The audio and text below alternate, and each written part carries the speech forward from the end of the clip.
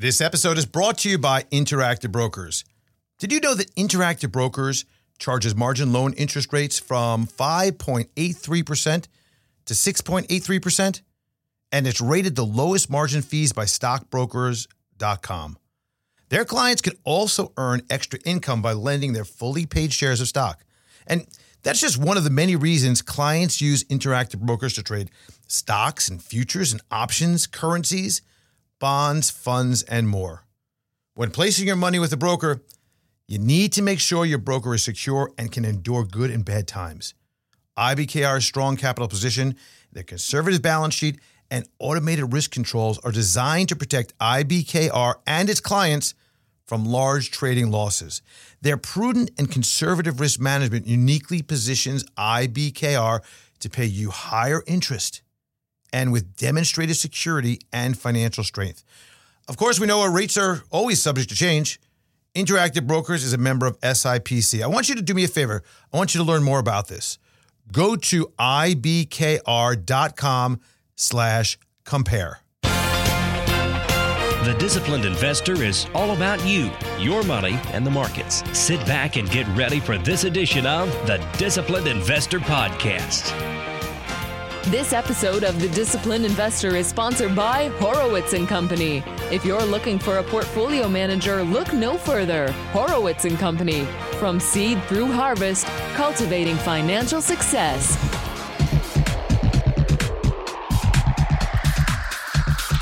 Rates dip, oil dips, stocks hold. Banks under pressure again. What's the problem now? Analysts cutting estimates at fastest pace since when? And our guest, Tom McClellan, editor of the McClellan Market Report. All this and much more on episode number 842 of the Disciplined Investor Podcast.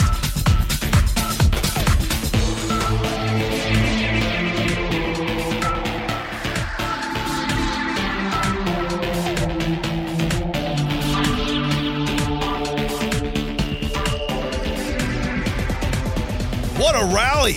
I mean, one of the best weeks of the year we had, coming into just a crazy amount of sensational turnaroundism, we'll call it, when we saw that the feeling was bleak, the sentiment was horrible, the bulls, bears, upside down, the concern over what is the future going to hold with all this inflation and the rates and the Fed.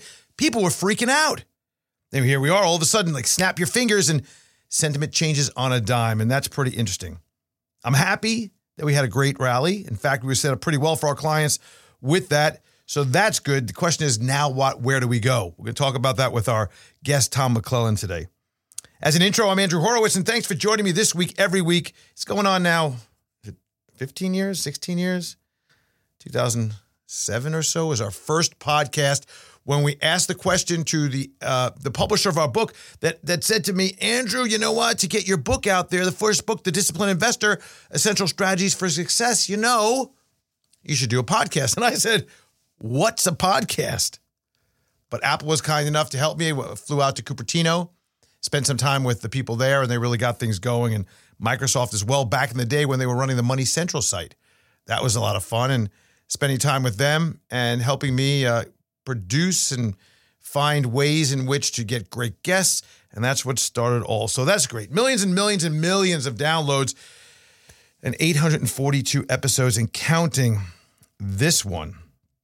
And overall that whole time, there's something I got to tell you. I've been doing this for a lot longer, of course. But the one thing that you have to recognize and really appreciate is that some things never seem to change. When it comes to markets, when it comes to things, let's talk about, that's not totally fair. Some things, not everything, right? You have to make sure you're clear about this.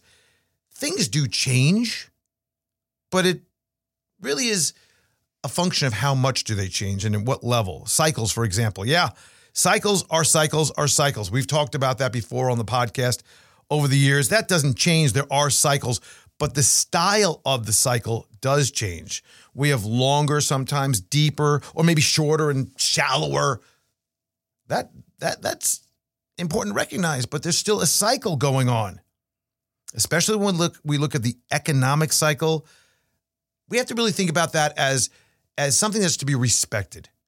The fact remains that the economic cycle, when we look at it, is a period of troughs through recovery, through growth and excess, rolling over into questionable times, back down to the bottom of trough, and then we do it all again. Again, whether it's really short, whether it's deep, like we saw back in March of 2020, a very short but deep cyclical turnaround, and then a very short and very steep recovery. We're going to talk about this and a lot more. If you want to participate, it's going to be an interactive webinar. What's in store for 2024? Make sure to register over at thedisciplinedinvestor.com. It's going to be on Wednesday, 11/15, 15th of November at 5 p.m. So this is your last chance to register. When you're listening to this, if you listen to this early in the week, you can register. If you listen to this late in the week, forget about it. It's done. We did it. But we have a few hundred people already signed up. Make sure to get in there, and we'll try our best to answer questions that you have. Usually I try to go as long as possible with any questions that you may have on whatever subjects they are. It's 5 p.m. Wednesday, 11:15 over on thedisciplinedinvestor.com. Sign up so you can register for free, of course, and find out what's going on. One of the things that I thought was really interesting last week was a piece I came across just a couple of days ago from FactSet. And FactSet puts out some great data, some really interesting data. I actually tried to get one of the analysts on the show, but it seems like nobody at FactSet does podcasts. So if anybody from FactSet is listening or knows anybody at FactSet, knock on their door and say, what the heck? What's the deal? I particularly asked this guy, John, if he can come on, but somehow he said he doesn't do media. And nobody at FactSet is available to do media. So, okay. Nonetheless, they put out some really great, well, maybe it's better. Maybe it's better that they don't spend their time doing that. They only spend their time doing the research. The fact is that the stuff that they do and what they put out, really, really good, really tight. And it was interesting what I read because what's happening right now, and the headline, let me give you the headline first, and then we can go into it. The largest cuts to the S&P 500 EPS estimates over the first month of a quarter since quarter two of 2020. That's the headline. Now, there's two sides to this. When earning estimates rise, when you see that analysts are pushing out, better than initially expected earnings estimates for the future, oftentimes what you see is stocks and markets will follow. That's what happens.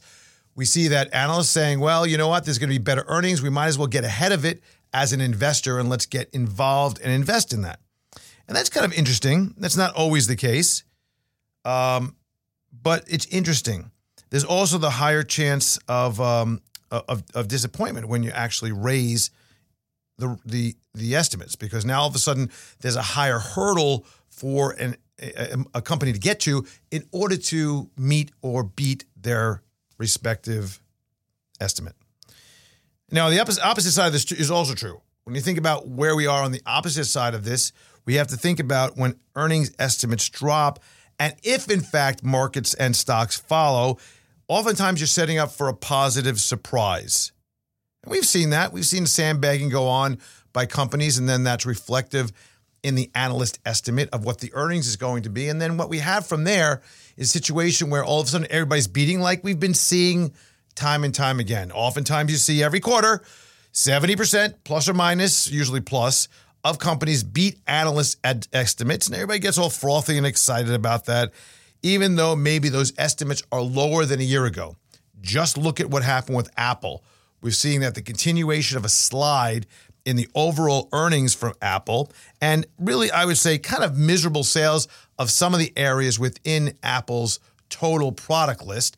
And yet the stock it dipped for about 5 minutes, and then it's about 10 points higher now than it was on the day that earnings was printed. And here we are in a situation where people really don't care about that. It's more about the buybacks. It's more about the cash on the books. It's more about the fact that sometime, maybe, who knows, one day, someday, Apple will actually turn profitable again. This could be the belly of the trough of Apple's problems. And all along the case, by the way, Apple has come down a little bit, but nothing, I would say, significant to reflect the actual earnings disappointment and the revenue slowdown, sales slowdown they've had over the last couple of years. If it was any other company aside from Apple, stock would be down pretty significantly. But right now, estimates are coming in. They're coming in pretty fast, and markets are pretty steady. I'm going to go through this really quickly, this piece, and try to summarize this for you. This piece, it starts with, given concerns in the market about a possible economic slowdown or recession, have analysts lowered EPS estimates more than normal for S&P 500 companies for the first quarter? And the answer is yes. Because in October, the EPS estimates were lowered for the fourth quarter by a larger margin than average. So when you look at the differentials and how they calculate this, basically the bottoms-up EPS estimate, okay, which is an aggregation of all of that, decreased by 3.9% from 57 to 55, $2. Now, if you take $2, by the way, just on a quarterly basis, if you take that and multiply this $8, that's just a round number for the discussion here. That's $8 on an annualized basis, right? $8 on an annualized basis, and you look at that at a 20-time multiple, you know, what are we looking at? We're looking at 160 points on the S&P 500 in theory. That's a very back of the napkin, scratch it up, pencil-based view of where we are. But yet, did that happen? Did it not? Maybe, maybe not. We'll see. In a typical quarter, analysts usually reduce earnings estimates during the first month of a quarter. And during the last 20 quarters, 5 years, the average declined in the first month by about 1.9%. So what happens is when you're looking out further in the future, analysts are a lot more optimistic. And what happens is they start getting a little bit more realistic as they get closer and closer to the date that there's going to actually be the earnings announced. And what happens is they go in and they start adjusting their numbers, and the estimates usually have been about 1.9%. Here we are at a 3.9% reduction. Now, during the past 10 years, the average decline has been about 1.8. During the 15 years, the average decline has been about 2%. So I would say that if we look at all the different time frames and we roll them back and forward, basically 2% as a round number is the number we see a reduction. Here we're seeing a 3.9%, 100% increase in the overall reduction on the first quarter, on the first month of the fourth quarter's earnings. So the decline in the bottoms-up EPS was larger than the 5-year average. It's larger than the 10-year average. It's larger than the 15-year average and the 20-year average.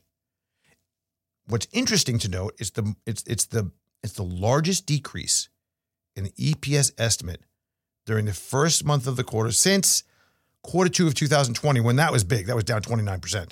And we all know what that was from. That was the whole COVID shutdown. But I don't really think that's important to look at because that was an aberration. I'd much rather look at the longer-term averages. And the markets don't seem to care. We see 8 of 11 sectors have a decrease in their EPS. For that, healthcare is the worst, down 16%. Healthcare is not performing, if you haven't noticed, the overall index. Yes, there are all these obesity and weight loss companies that are serving up, you know, whether it's Lilly hitting an all-time high, we're seeing Novo Nordisk. We mentioned we hold that for clients. You know, whether we're looking at, you know, some of the other companies that are doing breakthrough drugs for this that are starting to come through and do really well. There is a lot to be said for that, but that is still not impacting the entirety of the rest of the companies in the healthcare sector. And there's a lot of different components, not just pharmaceuticals, but also you have, of course, hospitals and things of that nature. The utility sector is leading with an increase of plus 1.5%. That's interesting. So estimates declined in the quarter 4, 2023 by 4%. Analysts lowered their calendar year 2024 by just 0.4%. So something's a little bit amiss. Right now we're looking at about 246. You know, you take 246, this is the annual. So you take $246 in aggregate of what it is. So you take 246 and we say, okay, multiply that by an 18 handle, you got 4428. So all things being equal in a very good environment, 4,400 is an 18. if we slip back and we say, okay, well, here we are in a world where we really are concerned about a recession, you got 3,900 at a 16 multiple. And if the coast is clear and everything is just really hunky-dory and we go to a 20 multiple, you got 4,900, which is probably the long-term, I would say probably most analysts have that as their penciled-in number for the end of 2024. So just a summary of what's going on, and to give you a taste of this, markets, even though there was a lot of pessimism back a month ago or so, really haven't reflected, I would say, the reality of the situation or the gravity of the situation of higher rates, how that impacts the overall market condition, the overall valuation condition, and valuations haven't come down, just like housing valuations in many places haven't come down because maybe people are asleep at the wheel and don't expect the rate increases to hurt anything. But stock market valuation 101 is always about the relationship of future earnings and a risk-free rate of return. Risk-free rate of return went from, I'm going to just throw out a number here, 1% to 4%. Could be 5%. That thereby decreases the overall valuation potential. I would think 18 times higher than average on a forward basis seems a little bit unlikely to hold for very long. And then we have our portfolio set for that. The whole point is to be ahead of it just slightly, but also be with it. Something we've talked about for a long time. You want to be in it to win it. And maybe you want to be on the outsides of it as well to not get sucked in case it all turns out to be one giant pile of quicksand. Something to think about, right? This concept of 1 foot in, 1 foot out, making sure you're playing on the field but not getting trampled on when the crowd starts running the other direction. We're going to get to more with that, and I have a lot of questions to talk about seasonality in particular and areas stemming from where we are right now with our next guest. So let's get to it. But first, I think that we have to talk one more time about my good friends at Interactive Brokers, because Interactive Brokers, their clients have access to a vast selection of global fixed income securities in what's known as the Interactive Brokers Bond Marketplace. And what you could do is search their deep availability of over 1 million bonds globally, which is really kind of fascinating. A lot of places only allow you to search for bonds domestically. This is a global opportunity to buy bonds. And the interesting thing to note that is IBKR has no markups or built-in spreads and low, fully transparent commissions on bonds. IBKR displays the highest bids and lowest offers received from the electronic venues. And they access these to provide these right to you, again, fully transparently. In addition, clients can interact with each other by placing bids and offers online to execute their trades. If you're interested at all in bonds, you trade bonds at all, you need to check this out. Learn more at ibkr.com/bonds. And our guest today is Tom McClellan. He's the editor of the McClellan Market Report and his companion daily edition. He started the newsletter in 1995, working with his father, Sherman McClellan, who created the McClellan Oscillator and Summation Index, which many of us that enjoy and utilize technical analysis find to be an invaluable tool. And they still work together, trying to figure out the physics of why the markets move when they do, which is going to be a multi-generational task, I assume, right? Tom McClellan, welcome. How are you? Doing great. It is a multi-generational task, at least for us two. I don't think my kids want to pick up the ball, but I like solving puzzles, and the market gives us puzzles every day. Yeah, it does, doesn't it?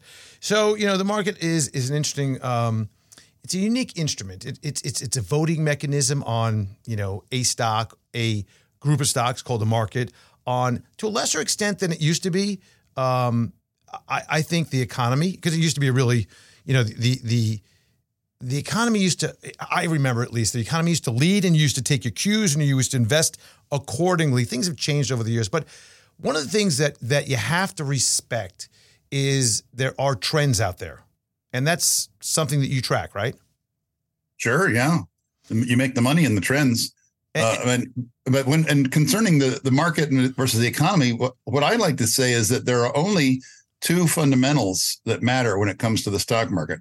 You can forget dividend yield, you can forget book value, earnings. The only two fundamentals that matter are, number one, how much money is there, and number two, how much does that money want to be invested? Yeah. So if you change either of those, you move the market. The point is well taken, because we could just look back only 2-3 years ago, as there was a lot of money out there looking for a home, looking for a way to make more money out of the money itself. And of course, sudden gush of money. Yeah. Because the Fed, they created a bunch more money. It had nothing to do. The money didn't have anything else to do. So it pushed up stock prices. So wait a minute. It wasn't all the incredible investment acumen and the great work of people that invest in the stock market, making all the money. It wasn't them that had these great ideas. It was really just all this excess money flowing in. In a bull market, everyone's a genius. Everybody's a genius. I know. And it's not anybody's fault when it's a bear market. It's the Fed's fault. Seasonality is kind of an interesting animal to dissect. And this goes right along with trends. So the idea of trends is that obviously you have something that's moving in a directional way that is consistent over a period of time, that you can identify and maybe ride that horse as long as it's available to ride till it just drops down, and get off hopefully at the right time. But seasonality is something we could see for a variety of different reasons. And I want to talk about the seasonality that we see now into the near-term future.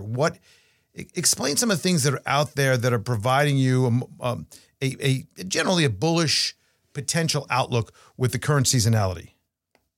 Well, by now, anybody who's listening to your podcast has already heard about the best 6 months of the year, made famous by Yale Hirsch and now continued by his son, Jeffrey Hirsch, who's a good friend of mine. They have really helped everybody come to understand seasonality. I'm not a pioneer in the area, but I'm definitely an end user of it, because it works. There are seasonal tendencies in the stock market. A lot of people think that the same seasonal tendencies exist in other markets, but it's not been shown to be as reliable elsewhere like it is in the stock market. And we tend to get a bottom to the weak period in early October, and November and December are bullish months. October was a little bit unusual this time in that we got an extra dip in late October, which the normal seasonal tendencies didn't tell us about. And a lot of people went looking for, well, why was that deviation from normal happening? And there's an interesting story behind that, because the money has come back, rushing back in now, and we're back on the seasonal pattern, and everything's working fine again. But we had this weird dip in October. Turned out California is to blame.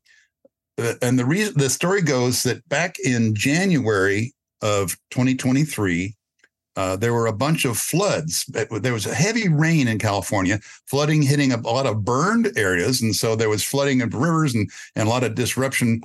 And so the IRS, out of the kindness of its heart, gave an extension to 51 out of 54 California counties for paying and filing their 2022 income taxes.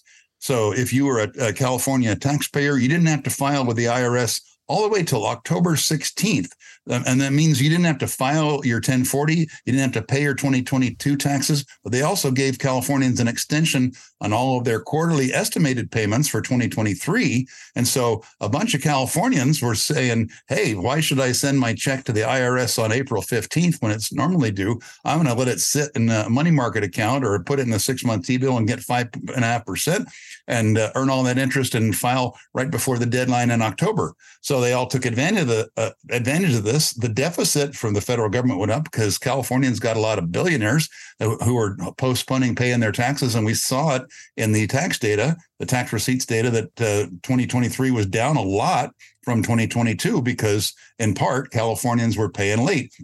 So what happens then, you don't want to be late on the deadline on October 16th. So everybody's writing their check on October 12th and 13th. And they're writing their check and they're mailing it off to the IRS so they get it in ahead of the deadline. And when the IRS cashes those checks, then that creates a drain on all the bank accounts of all those Californians who had to write that check because the bank's got to cover it. So that an immediate drain as that money goes through the IRS's hands and then back around to the banks. That created a little bit of an illiquidity event that was not part of the normal seasonal pattern in October, caused a dip into late October. And then once that money got back into the hands of the banks, they had enough liquidity to help push up stock prices. And we've seen a nice rebound from that October 27th bottom. We've seen 9 up days in a row for the NASDAQ, 8 up days in a row for the S&P 500. Amazing.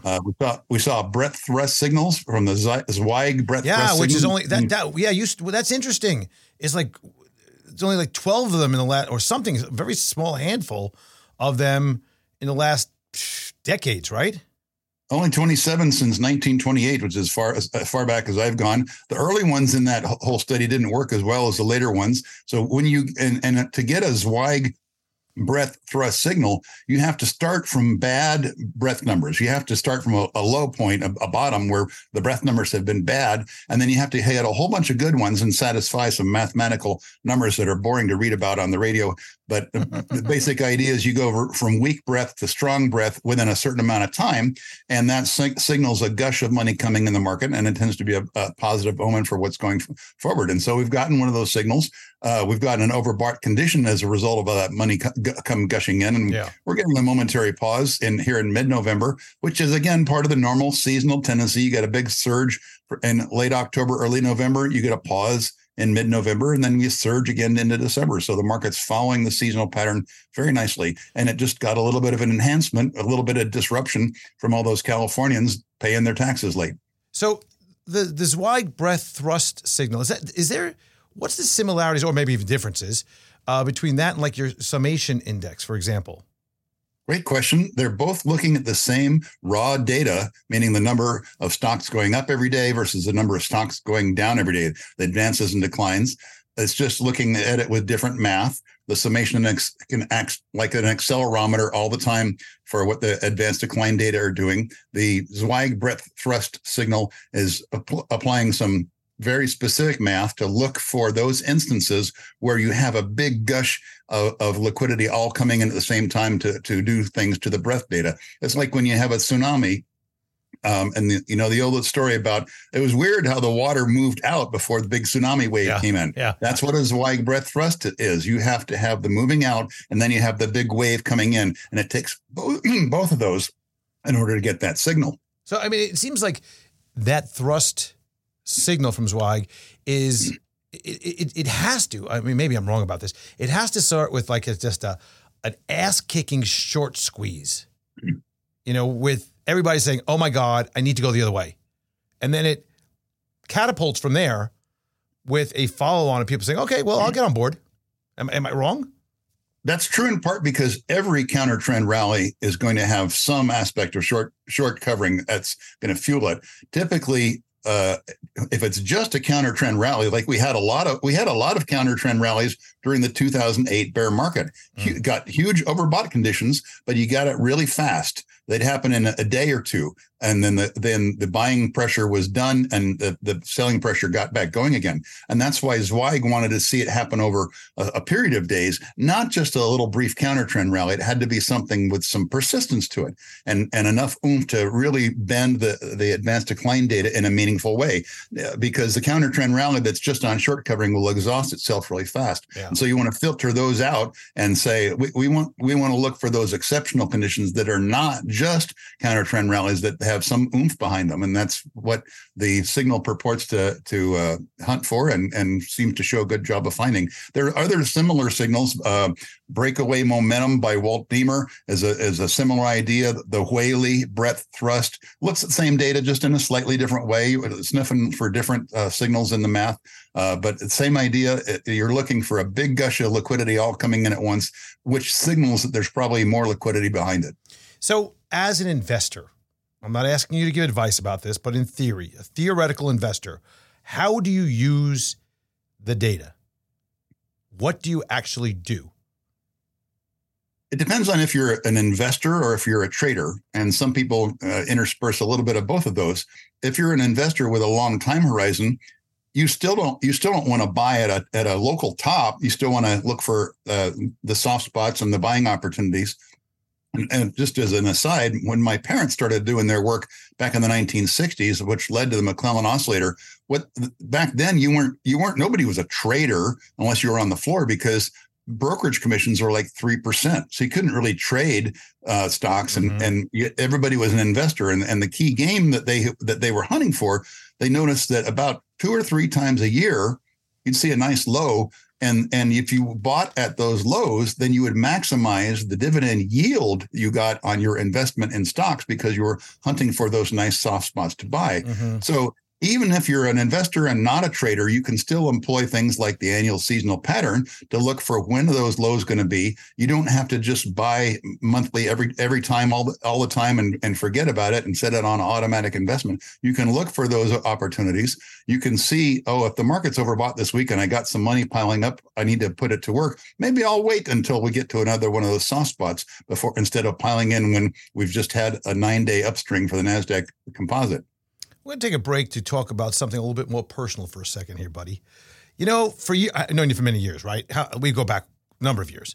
We've done this for a while. Yeah, and you've always talked about your parents. You've always talked about your parents, you know, and I've always, every time you said the words, my parents worked in this, and I always thought, hey, what was that like? Because how do your parents meet? Do you mind me asking?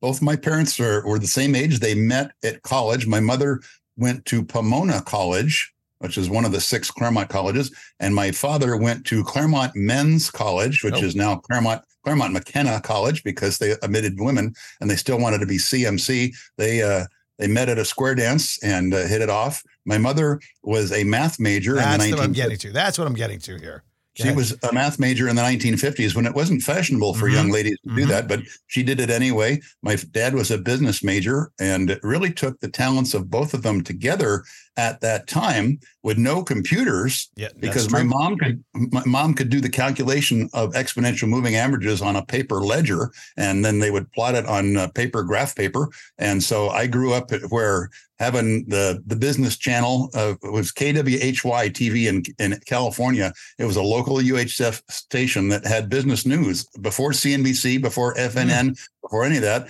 They were a local station that had business news, and they invented the scrolling ticker on the bottom of the screen. And they had a end of the day chart analysis program called Charting the Market with Gene Morgan that people would watch. And Gene Morgan would look at charts of stocks, and he taught thousands and thousands of Californians that you could look at a chart and get useful information from it. And this was in an era when chart analysis was just considered voodoo and sacrilege. Right. Yeah, you didn't. Respectable people didn't do that sort of thing. That was voodoo, market voodoo. Yeah, but he showed that there was some value to it. And so they were big fans of his show. I grew up with that just being in the background, and like, doesn't everybody look at charts all the time? Isn't that how you do it? And in fact, I got my start. My parents helped arrange for me to buy 1 share of Disney stock when I was 6 years old. And so I got to go to Disneyland and walk around like I owned the place, because I was a shareholder. Did they get you the certificate too? No, I remember they would mail me the quarterly dividend checks. I'd get a check in the mail for 15 cents, and I'd endorse it, and I'd hand it to my dad, and he'd reach in his pocket and hand me a dime and a nickel. And that was part of my upbringing. And my dad even taught me how to chart the daily bar chart of Disney's price. And there was one time in 1970, my dad was a guest on KWHY TV, and he brought along my hand-drawn chart of Disney. Nice. So I'd like to say that my technical analysis work has been before the public since 1970. I love it. Let's go back to seasonality. That was good, because I've heard you talk about your parents so many times, and I was just like, every single time you said it, I'm thinking, I wonder how they met and how that got to be, you know? But that's great. So and please send my regards. The seasonality is what other. So we know that we have the end of year Santa Claus rally, whatever you want to call it. We have the January effect. Okay, fine. You talk about some scary, spooky 2024 stuff going on. What is that about? Well, that's not about seasonality. Although seasonality is a feature every year, you get a top in the summertime and you get weakness in July and August and September. But that can get amplified by other factors, especially when you have an election year. Most of the time, when you have a first-term president in office, like we have right now, election years are up years most of the time. In the event that you have an election year that is a down year, it is death for whoever is in party, in whatever party's in power in the White House. And so, for example, 2000 was a down year, and we got a change in leadership. 2008 was a down year, but those were second-term election years. Generally speaking, when you have a first-term president in office, whoever gets elected follows a standard script. When you get elected, you get in office and you start discovering that, oh my gosh, everything is even worse than what I told you during the campaign, and that the only solution to all these problems is, whatever the guy wants to get Congress to pass, whether it's taxes or spending or some new thing to get implemented. And so during the first 2 years of a new president's term, the market tends to go sideways because investors, like everyone else, they get bummed out hearing that everything's worse than it was supposed to be. But then during the last 2 years, that a new president is in office, he has to switch gears from saying everything's horrible to now saying everything's better because I fixed it, and so please reelect me. And so that's why the third year of a presidential term is nearly always an up year, except for like 1939 when the Wehrmacht was marching through Poland. If you have conditions like that, the third year is not so good. Yeah. And generally the election year is good because you have the party in power running for office and declaring how great everything is, and saying things are going to be great if you elect me and keep me in office. And so that tends to flow through into mood, and mood flows through into buying decisions. And so you generally get an up year during election year. We have something different coming this time, and not because of anything that Joe Biden has done as president. We have signs from a big leading indication that I follow, which is crude oil. One of the things I discovered about a decade ago, I was looking at long-term behavior of crude oil prices, and I realized, hey, this looks a lot like the chart of the Dow Jones Industrial Average. So I put the two of them on the chart together, and it was a little bit dissatisfying because they didn't quite line up like I thought. But after a little bit of tinkering, I moved the data fore and aft a little bit and found out that crude oil prices tend to lead the stock market by about 10 years. So whatever crude oil prices are doing now, moving up or down, that tells you what stock prices are going to be doing 10 years from today, which is fascinating. And this is all relevant because in 2014, starting from a top in June of 2014, we saw a big crash in crude oil prices as part of the fracking boom. And OPEC decided they could no longer fight the fracking boom going on in the U.S., and they stopped trying to hold up oil prices, and oil just collapsed. Well, so the echo of that is coming in 2024, 10 years after that 2014 oil price crash. And that's going to be happening in the latter half of 2024, assuming that this relationship, which has been working for over 100 years, continues to work. And so I was saying to my subscribers back in 2019 that 2019, this is 4 years ago, I said, irrespective of whoever gets elected in 2020, that party is not going to be able to hold the White House in 2024 because of this big decline in the stock market that is coming. And big declines in the stock market are not good for the party in power. We are not yet to that point where the big decline is something we have to face. We are still riding the echo of oil prices uptrend in late 2013 and early 2024. And there's still a few more months of that uptrend, but late 2024 is when we get that echo, and it's going to be an ugly time. Dare I ask what the relationship is, or it doesn't matter? It's natural for any human to wonder why something works. And I am in that camp also. But at some point, if it works well enough for long enough, and you give up asking the why question because you see, well, it does work. And even if I can't explain it, even if I don't know why the light turns brighter when I flip the switch on the wall, I know that it does, and you accept it. I don't think that what happens in oil causes the changes in the stock market. I think that there are phenomena that I refer to as liquidity waves that move through the different financial markets. And a liquidity wave can hit one market first and then hit another market later. So, for example, we see changes in gold prices getting echoed about 20 months later in long-term bond yields. And we see changes in crude oil prices getting echoed about 10 years later in the stock market. And we see gold prices also showing up a year later in grain prices, and about 15 months later in coffee prices. That's the same wave going through separate markets, but it hits them sequentially.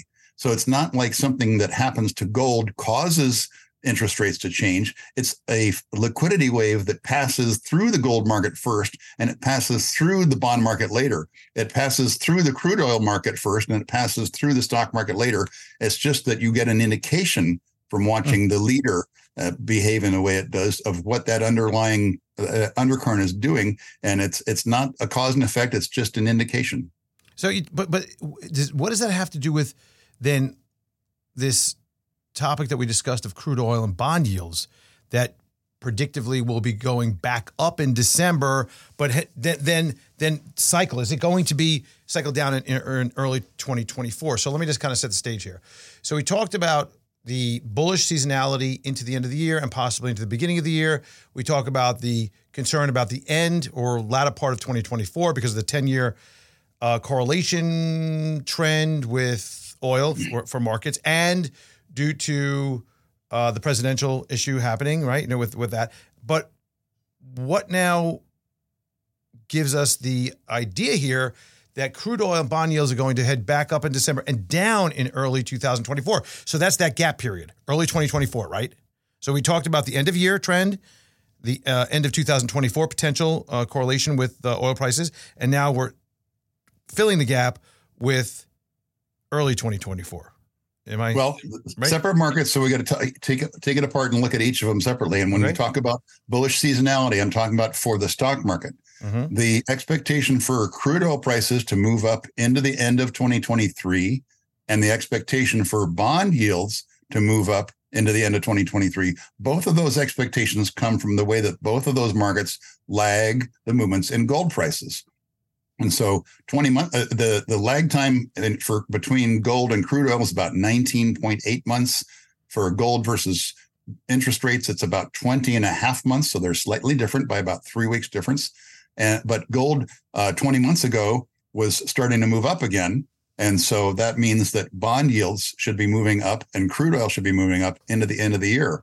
They're not doing that right now for some interesting reasons. Although, as we're talking here on November 9th, we saw a bad auction of new 30-year debt, and that sent bond prices down, bond yields up. And it didn't help that there was apparently a ransomware attack on the Industrial Commercial Bank of China, which disrupted trading and treasury debt. So your mileage may vary day to day, but the point is that bond yields and crude oil prices are due to head up into the end of 2023, topping probably in mid-December.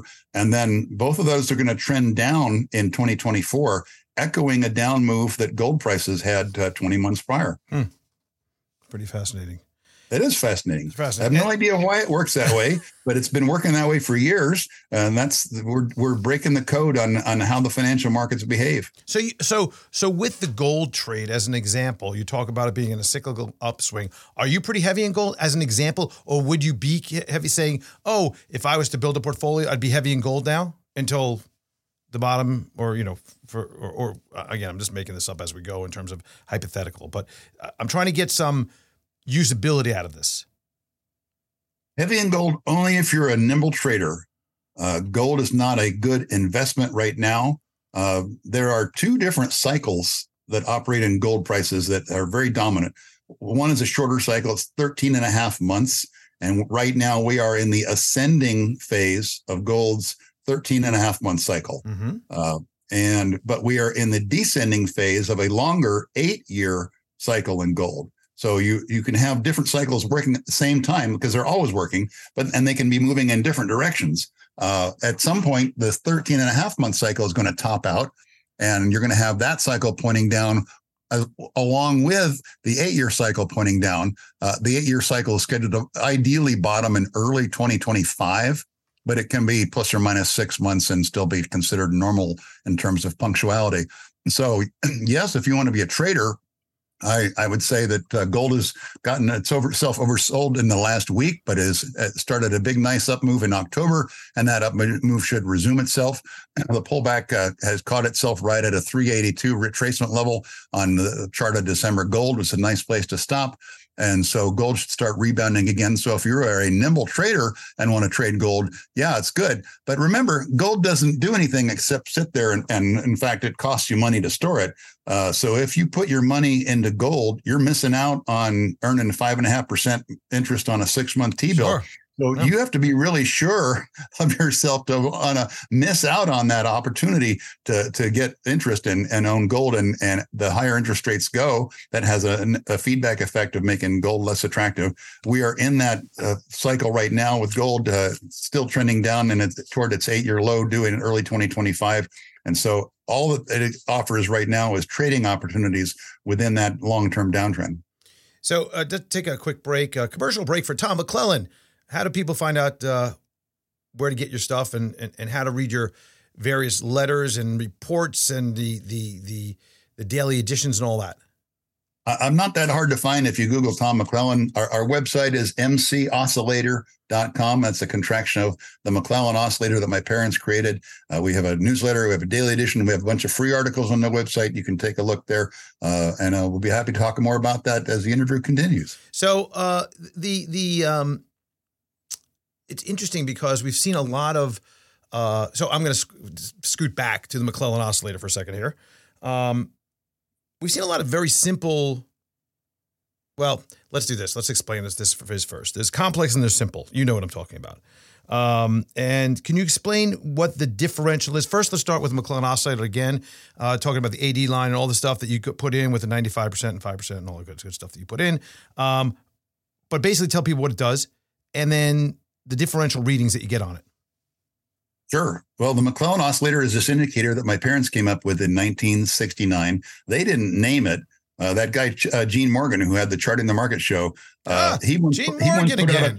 Gene Morgan, he put out a call to his viewers, said, anybody's got an interesting chart, give him a call and bring it on. So my dad and my mom had been working on this, looking at advanced decline data, because that was another way of seeing what the stock market does. You can look at the major price averages like the S&P 500 or the Dow, or back then the Amex index, because that was what a lot of people remember that one. Yeah. And but those are going to be dominated by the biggest stocks because they're weighted by capitalization, or in the case of the Dow, they're weighted by price. So you may not be getting the message about what the whole market is doing. With the advanced decline statistics, it's much more egalitarian, where every stock gets one vote and everybody has an equal vote. And so the reason that is useful is that most of the stocks are small cap stocks, and small cap stocks are much more sensitive to liquidity.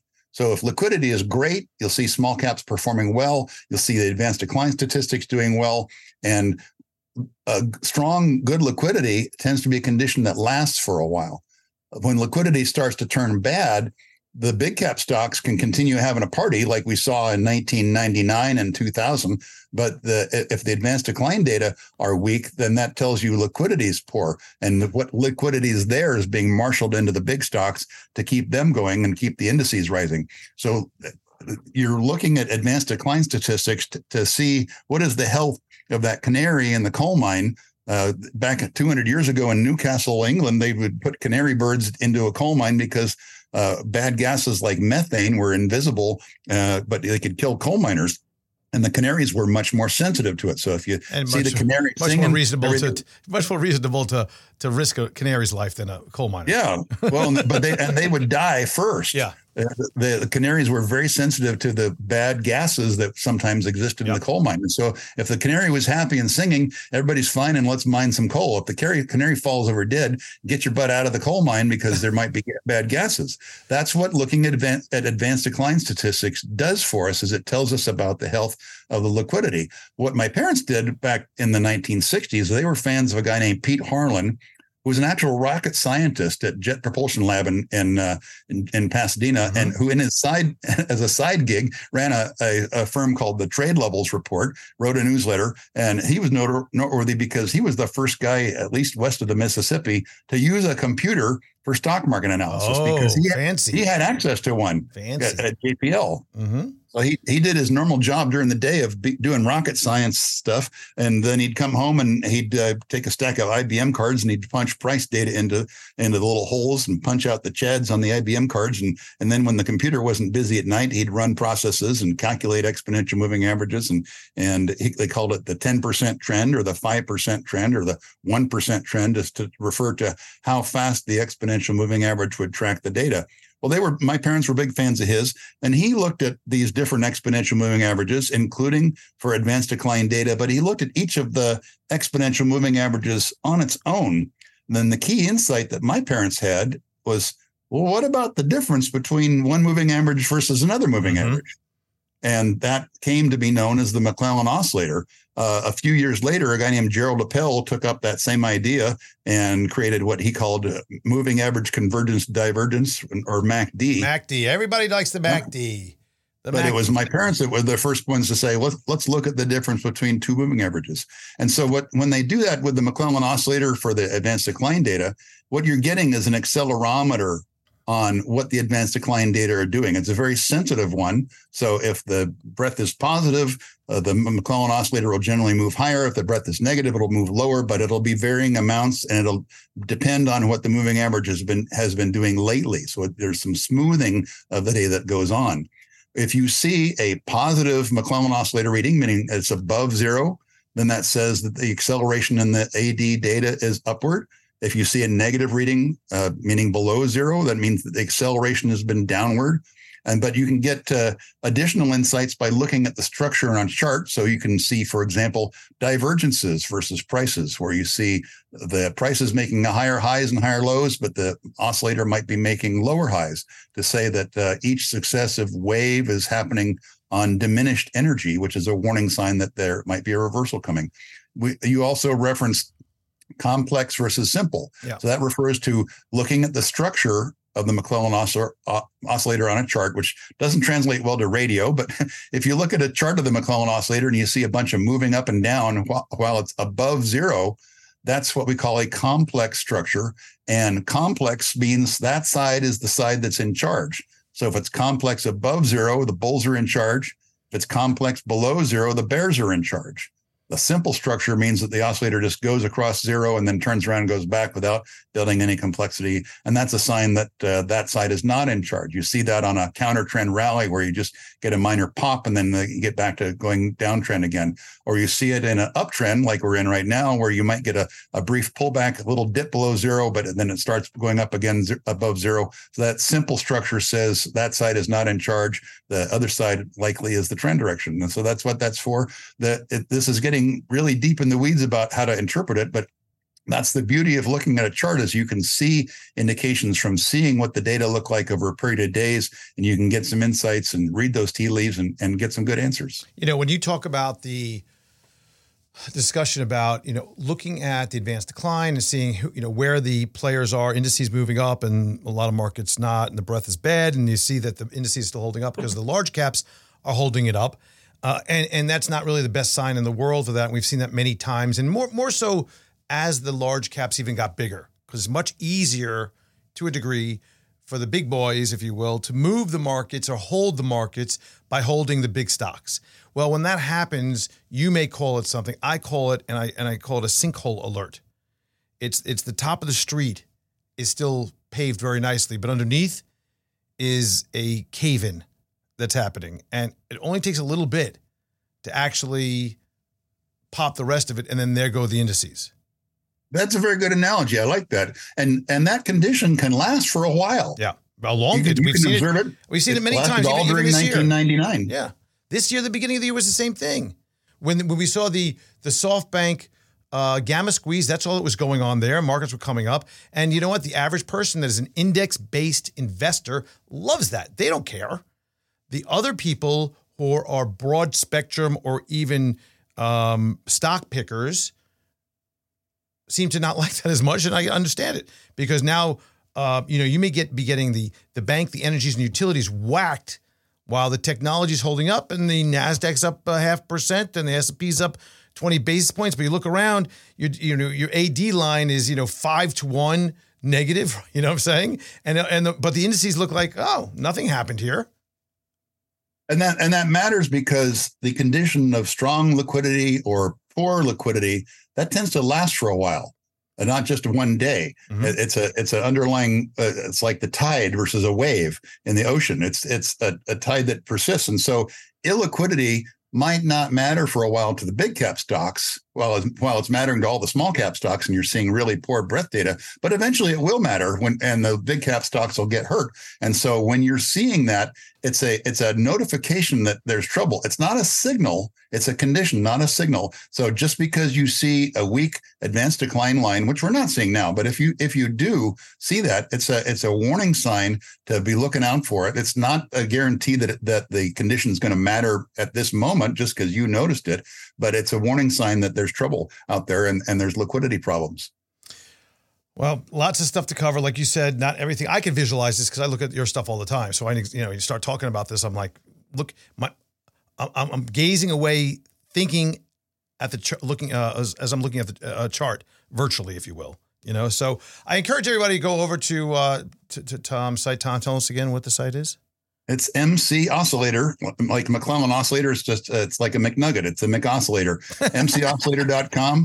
You can see samples of our daily edition and our twice monthly newsletter. You can see all the articles in our free learning center. You can sign up to get our free weekly chart and focus article series, where every week I focus on one chart and look at what the message is for what it does tell us, what it can tell us, how to use it. It's just a way of getting more people acquainted with the work that we do and the tools that we use. Yeah, and we'll put all the information on also how to get in touch with you on thedisciplinedinvestor.com. So the show notes for episode number 842. Tom McClellan, always a pleasure. Thanks so much for joining us. Thanks, Andrew. All right, thanks. And thanks, Tom, of course. I mean, Tom McClellan comes with just an incredible array of information, a volcano of information that just keeps on coming out. And what's amazing about Tom McClellan and the interviews I've done with him over the years is that we look at things that are tried and tested and true. We look at the ability for him to look back many, many years at all these different functions and indicators and trend lines and charting and technical analysis and actually say, this works, this doesn't, and do some really interesting things with offsetting and transitional type of work, oscillation and trend changes. And what I think we all need to take from that is that what's fascinating is that it has worked for years and it continues to work, and Tom brings it to us. So make sure to go over to Tom's site, grab the things that he has available for you to check out each and every week. He sends me something, which is very helpful. And of course, the webinar next week, go over to disciplinedinvestor.com and register. Thanks a lot. I'll see you again soon. Nothing discussed in this podcast should be considered a recommendation to buy or sell any security.